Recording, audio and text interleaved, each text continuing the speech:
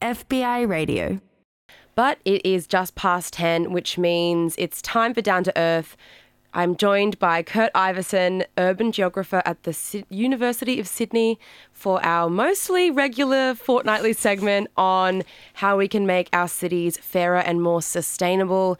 This week, like I mentioned earlier, we're talking about the climate emergency movement that is growing around the world and that has just sort of made its mark down here in Sydney.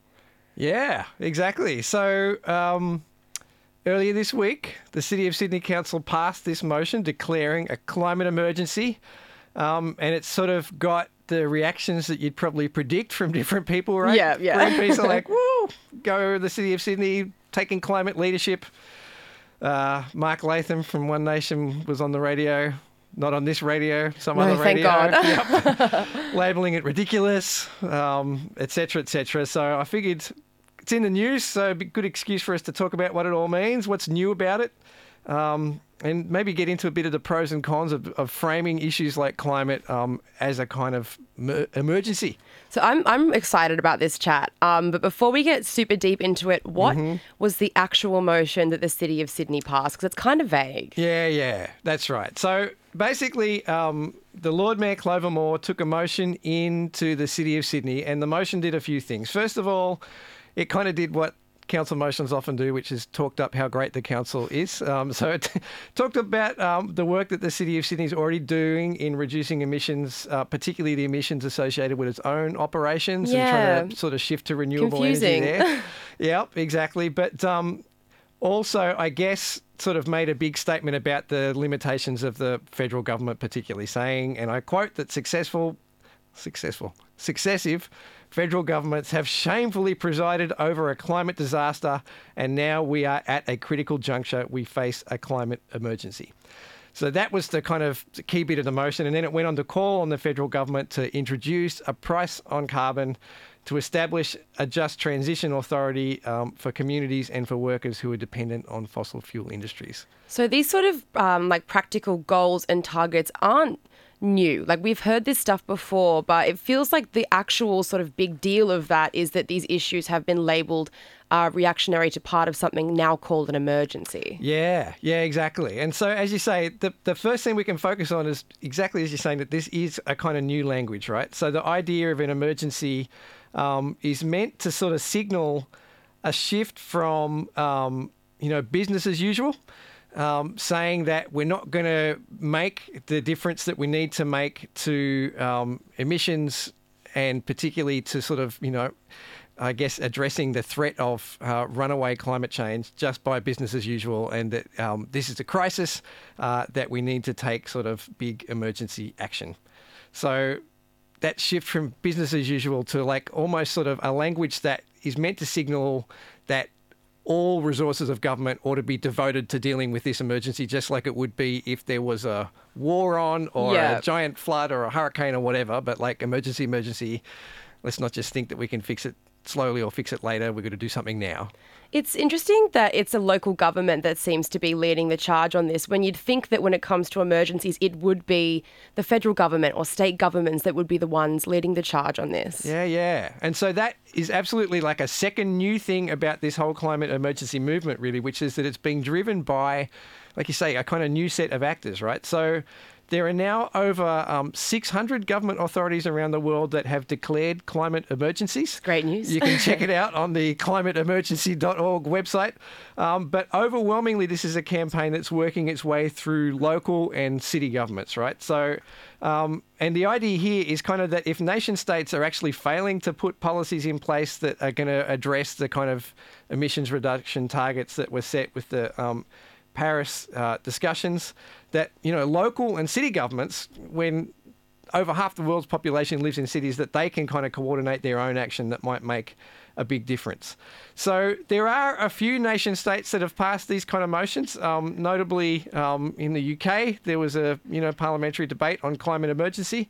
And some small institutions around the world as well are also sort of, mobilising their communities to like declare climate emergency. So, it's been interesting for me as a university person to observe that a few unis in the UK have declared climate emergencies too. Yeah. And I'm interested to see whether that's something that a few of us might start kicking into locally here as well. Yeah, But you'd think it would be happening sooner with universities because students always seem to be the ones who have to lead the sort of fight for things like change and protest and stuff like that. Yeah, exactly. And look, you can really see, particularly in Sydney, it's really been particularly the student strikers that have been putting the pressure on people like the City of Sydney to pass these kinds of declarations, right? So as you say, this is all very much kind of reacting to Extinction Rebellion stuff, to student striking and everything, which is also, again, if you think about those actions, they're really trying to sort of say, we can't just keep going to school as usual while all this has got to happen. All this is happening. We need, deeper, more meaningful action, etc. Yeah. Well, this is super interesting. I'm going to play a little song. Yes, ma'am. And then when we get back, we'll talk about the actual sort of concept of climate emergency. What are the pros? What are the cons? What's it going to do? FBI Radio. You're listening to Mornings with Ondine this week on FBI Radio 94.5, and we are midway through Down to Earth, our fortnightly segment with Kurt Iverson, and we've been chatting about climate emergencies, focusing on the City of Sydney recently passing a motion declaring a climate emergency. And we've been chatting a lot about this idea of what sort of climate emergency means in language and in the words. And I guess it is super important in this idea to expand on that and talk about what does it actually mean? Yeah. What is a climate emergency? That's right. And so, look, I think the good thing about it, it seems to me, is that actually the words that we use to talk about the environmental problems that we face matter. And that's partly what these emergency declarations are all about. That lots of activism in recent years has pushed for us to be like shifting gears in a degree of seriousness with which we treat something like climate change. And particularly if you think about that last Intergovernmental Panel report on climate change, really laying it out for us all globally, right? We've got 12 years to cut emissions in half to avoid catastrophic climate change was the takeaway message there. So it's kind of like, actually talking about climate change as we have been for a long time, maybe the words aren't powerful enough to signal to us the size of the task that we have in front of us. And so that's, as we were saying before, something that the student strikers have been talking up. It's something that folks like the Extinction Rebellion people have been talking up. But even it's, interesting to me that, say, the Guardian newspapers globally, they've just changed their style guide to say let's not use the word climate change anymore. We're going to talk about climate crisis or climate emergency. So, the words matter. So on one level, I can see that there's actually something good happening when people are, passing these controversial motions and we're talking about whether this really is an emergency. It's kicking off a discussion that we need to have. But do you think this sort of beyond the words and the language of climate emergency, do you think passing motions declaring climate emergencies actually does anything? Yeah. And so, look, that is the question, isn't it? Yeah. Right? Is there going to be new action that comes with the new words and the new actors that are getting involved? That's the big question. And so as much as it's really great for us to be sort of shifting language and grabbing attention, if these declarations aren't accompanied by action, then of course, so what? Who cares? Yeah. You've passed a motion, and now what? So it's only really if those declarations actually help us to mobilise new resources that it's going to matter. And to be super honest, right now, even if you look at the City of Sydney as one example, there's not an emergency action plan that I've seen attached to the motion. They're calling on the Commonwealth Government to set up this Just Transition Authority, and that's super important, and they need to do that. And they're talking about, putting a price on carbon, and there's various views on that, but maybe that's important too. But it's kind of all right, well, if you're the City of Sydney, what's your action plan now that you've declared an emergency? And I guess, looking globally, I sort of had a bit of a Google around for who's developing these plans to go with the emergency stuff. And so there's another geography dude called Paul Chatterton who's over in Leeds in the UK. And he has been working, really pushing hard for Leeds City Council to adopt the climate emergency motion, but has also written this brilliant 20-page, what he calls a civic plan for climate emergency that just lays it out, right? If we pass the motion, here's what we ought to be doing. And he's got a whole bunch of proposals around civic energy. So what is it that local governments can actually do about electricity and generating cheap, renewable, affordable electricity for people who live in the areas? What can they do for a kind of what he calls a climate-safe mobility plan to reduce car use and encourage active and public transport? How can they incorporate a bit more nature into the way that they plan their urban spaces to deal with biodiversity?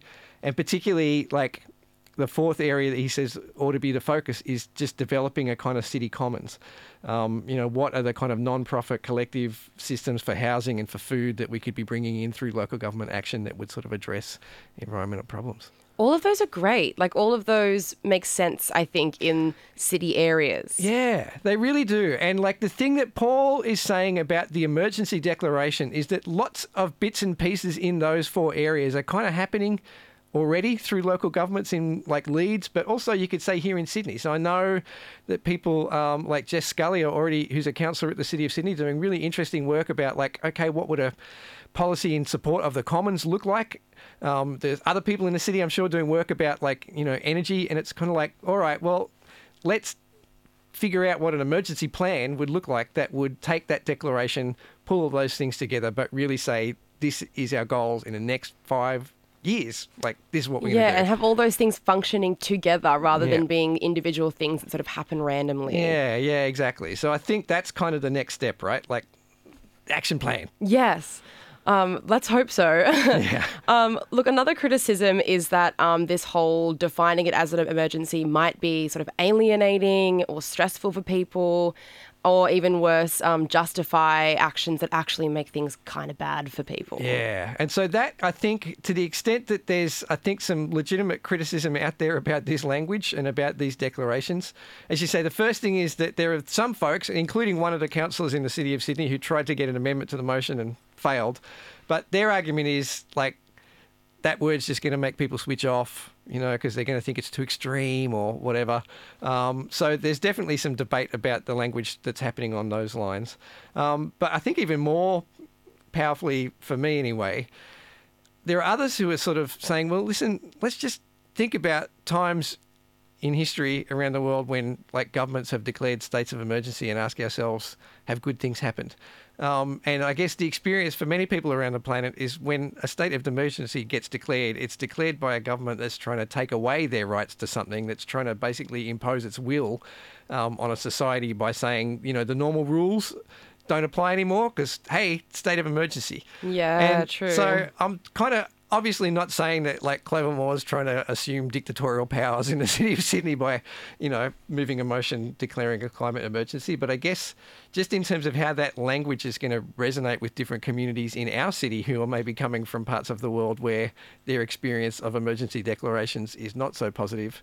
But certainly if we're thinking about this movement being a global movement, there are those who are sort of saying, hang on a second, we get that whole thing about it not being business as usual anymore is great, but like, let's just be careful what we wish for when we talk about like replicating a kind of state of emergency or a war footing when we're talking about climate. Yeah, I feel like a lot of people that I've sort of talked to in sort of, like discussion groups, like local Extinction Rebellion groups and stuff like that, are worried about it because of this sort of idea of emergency leading to sort of military intervention as well, which is scary for a lot of people. So I think there's that dynamic of like, the reality of emergency is scary, but also like, I don't want to accept the reality of it being an emergency, so I'm going to switch off. So it's this really stressful balance of like, people don't really want emergency either way, I guess. Yeah. So you're right. It's kind of quite different directions that those concerns are coming from, isn't it? And I mean, I do, as you say, it's just, and it's the same debate that in some ways is going on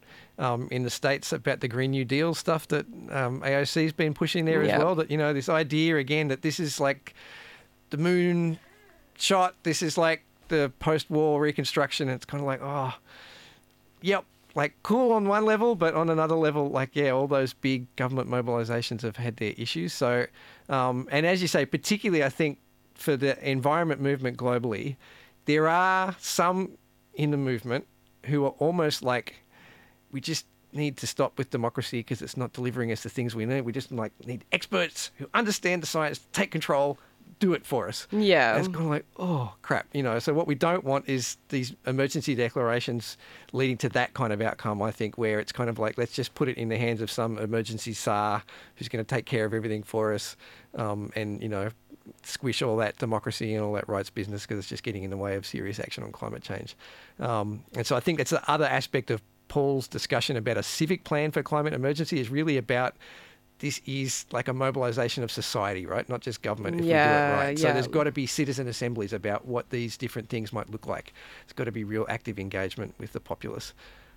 Yeah, look, I think it's a super complex issue, and I think it's going to be interesting to see post this declaration where it ends up taking, particularly the city of Sydney. Yeah. If people want to know more about this, where can they go? Yeah, well, so there is a website, climateemergencydeclaration.org, that you could check out. That's the kind of like almost a clearinghouse for all these different local, organisers who are sort of pushing for climate emergencies. So you can get a map of where they've all been declared from that website, background on the language and why it matters. But like I say, the other thing I'd be doing if you're interested is Googling Paul's. So it's called A Civic Plan for Climate Emergency. It's like 20 pages, super easy to read, goodness, awesomeness with links to further things. So I'll give that a big plug while I'm on the radio too. Look, we'll pop that information up on the program's page as well, so listeners can go jump on there and find out more. Kurt, thank you so much for coming in. This was a super interesting chat. Yeah, thanks for having me. We'll see you hopefully in 2 weeks' time. Yes, ma'am. This podcast is produced by FBI Radio in Sydney. Find more at fbiradio.com/podcasts.